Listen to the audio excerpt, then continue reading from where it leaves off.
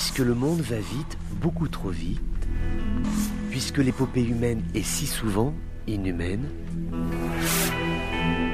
le journal des colères du monde, c'est vous qui l'entendez, mais c'est lui qui vous écoute.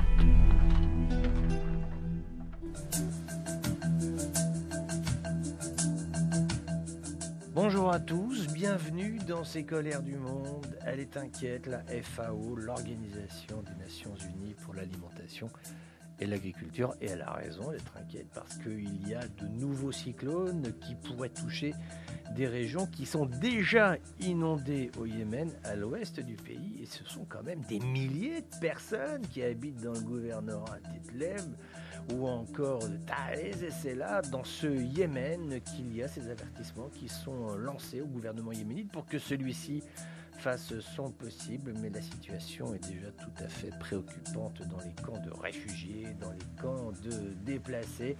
On s'attend à ce qu'il y ait en certains lieux parfois jusqu'à 10 cm, peut-être même plus d'eau. Or là-bas, le sol est extrêmement sec, il est séché par le soleil, donc il y a à craindre des inondations puisque l'eau n'absorbe plus, n'est plus absorbée par la terre, ce qui est tout à fait préoccupant. En plus, il y a par voie de conséquence bien des centres de santé qui sont fermés, des écoles, même l'accès aux points d'eau est rendu difficile par ces inondations qui sont à craindre au Yémen.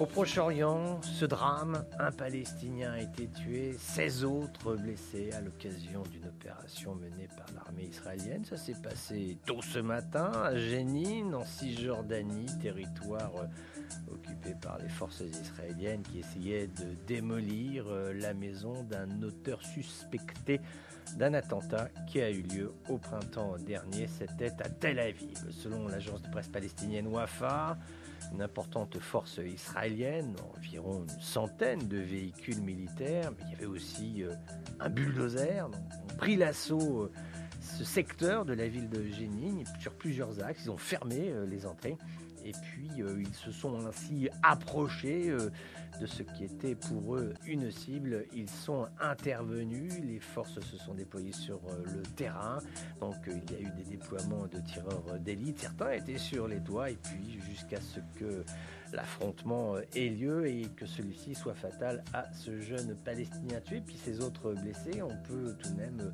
rappeler qu'il y a aujourd'hui beaucoup de tensions dans les territoires palestiniens qui sont sujets à ces opérations israéliennes. La situation en Irak avec le très insaisissable Moqtada Assad, toujours sur la scène politique irakienne. Le chef du mouvement sadriste a renouvelé son appel à ses partisans pour qu'ils poursuivent le processus de réforme. Alors maintenant, il s'exprime par tweet, par les réseaux sociaux. Il dit « continuer la réforme », ce sont ses mots, quoi qu'il arrive. Et il dit « moi et mes compagnons ne sommes ni orientaux ni occidentaux et personne ne régnera sur nous, quoi qu'il en soit ». On est toujours sur ce discours très nationaliste de Sadr.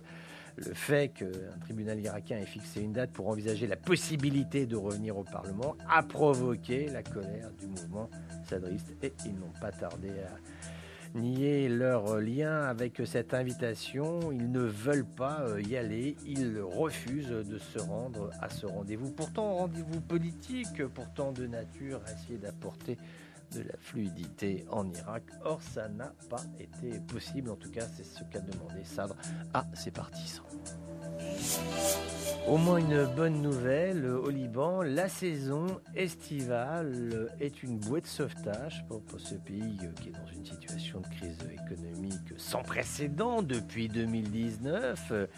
Eh bien, il y a au moins 3 milliards de dollars qui ont pu être rentrés dans les caisses du pays avec l'aide du Fonds monétaire international. Et en plus, il y a le secteur du tourisme qui pourrait assurer environ un ajout de 5 milliards de dollars à ce cycle économique soutenu par le FMI. C'est donc important. Le ministre du Tourisme du gouvernement intérimaire parle de l'arrivée de plus d'1,5 million de touristes au Liban pour la saison estivale. Alors dedans, il y a bien évidemment les Libanais qui résident à l'étranger, mais il y a aussi des gens qui parfois se laissent tenter par une destination telle que le Liban, qui a beaucoup d'atouts. On parle souvent du Liban sous l'aspect guerre, mais il y a aussi la saison qui existe sur les plages, il y a aussi la randonnée, il y a l'aspect gustatif, l'aspect festif, et voilà, tout ça, ça compte. C'est important au Liban pour cette économie qui jusqu'à présent a beaucoup reposé sur les fonds que les expatriés envoient au pays. En gros, on estime que ce sont environ 8 milliards de dollars par an. Ça, ce sont des chiffres qui datent depuis 2011. Environ 8 milliards de dollars par an qui sont envoyés chaque année. C'est une estimation globale, qui sont envoyés aux Libanais qui habitent dans la région. Donc voilà, c'est toujours des éléments qui sont positifs et on peut signaler, pour revenir en quelques instants sur la zone Maghreb, on peut quand même signaler que finalement la saison touristique a été plutôt bonne dans nos régions, ce dont on se félicite. À chacun ses colères. À chacun ses colères. Colère, colère, colère, colère, colère. À chacun ses colères. Notre destination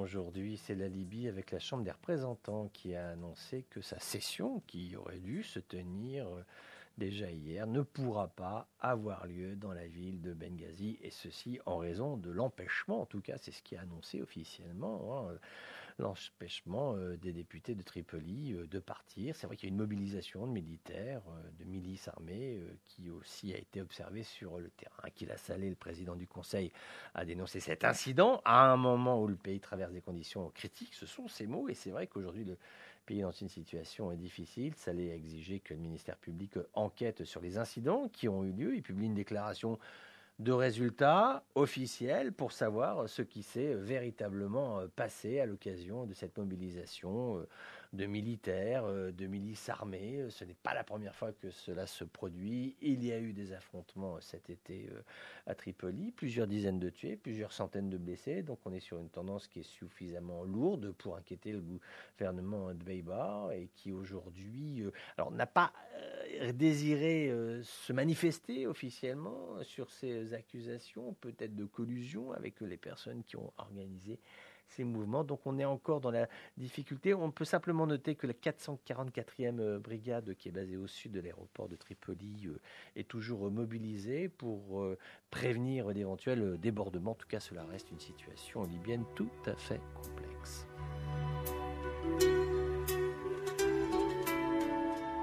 Voilà, c'était les colères du monde d'un jour comme les autres, mais qui n'étaient pas tout à fait comme les autres. On se retrouve bientôt pour d'autres colères du monde.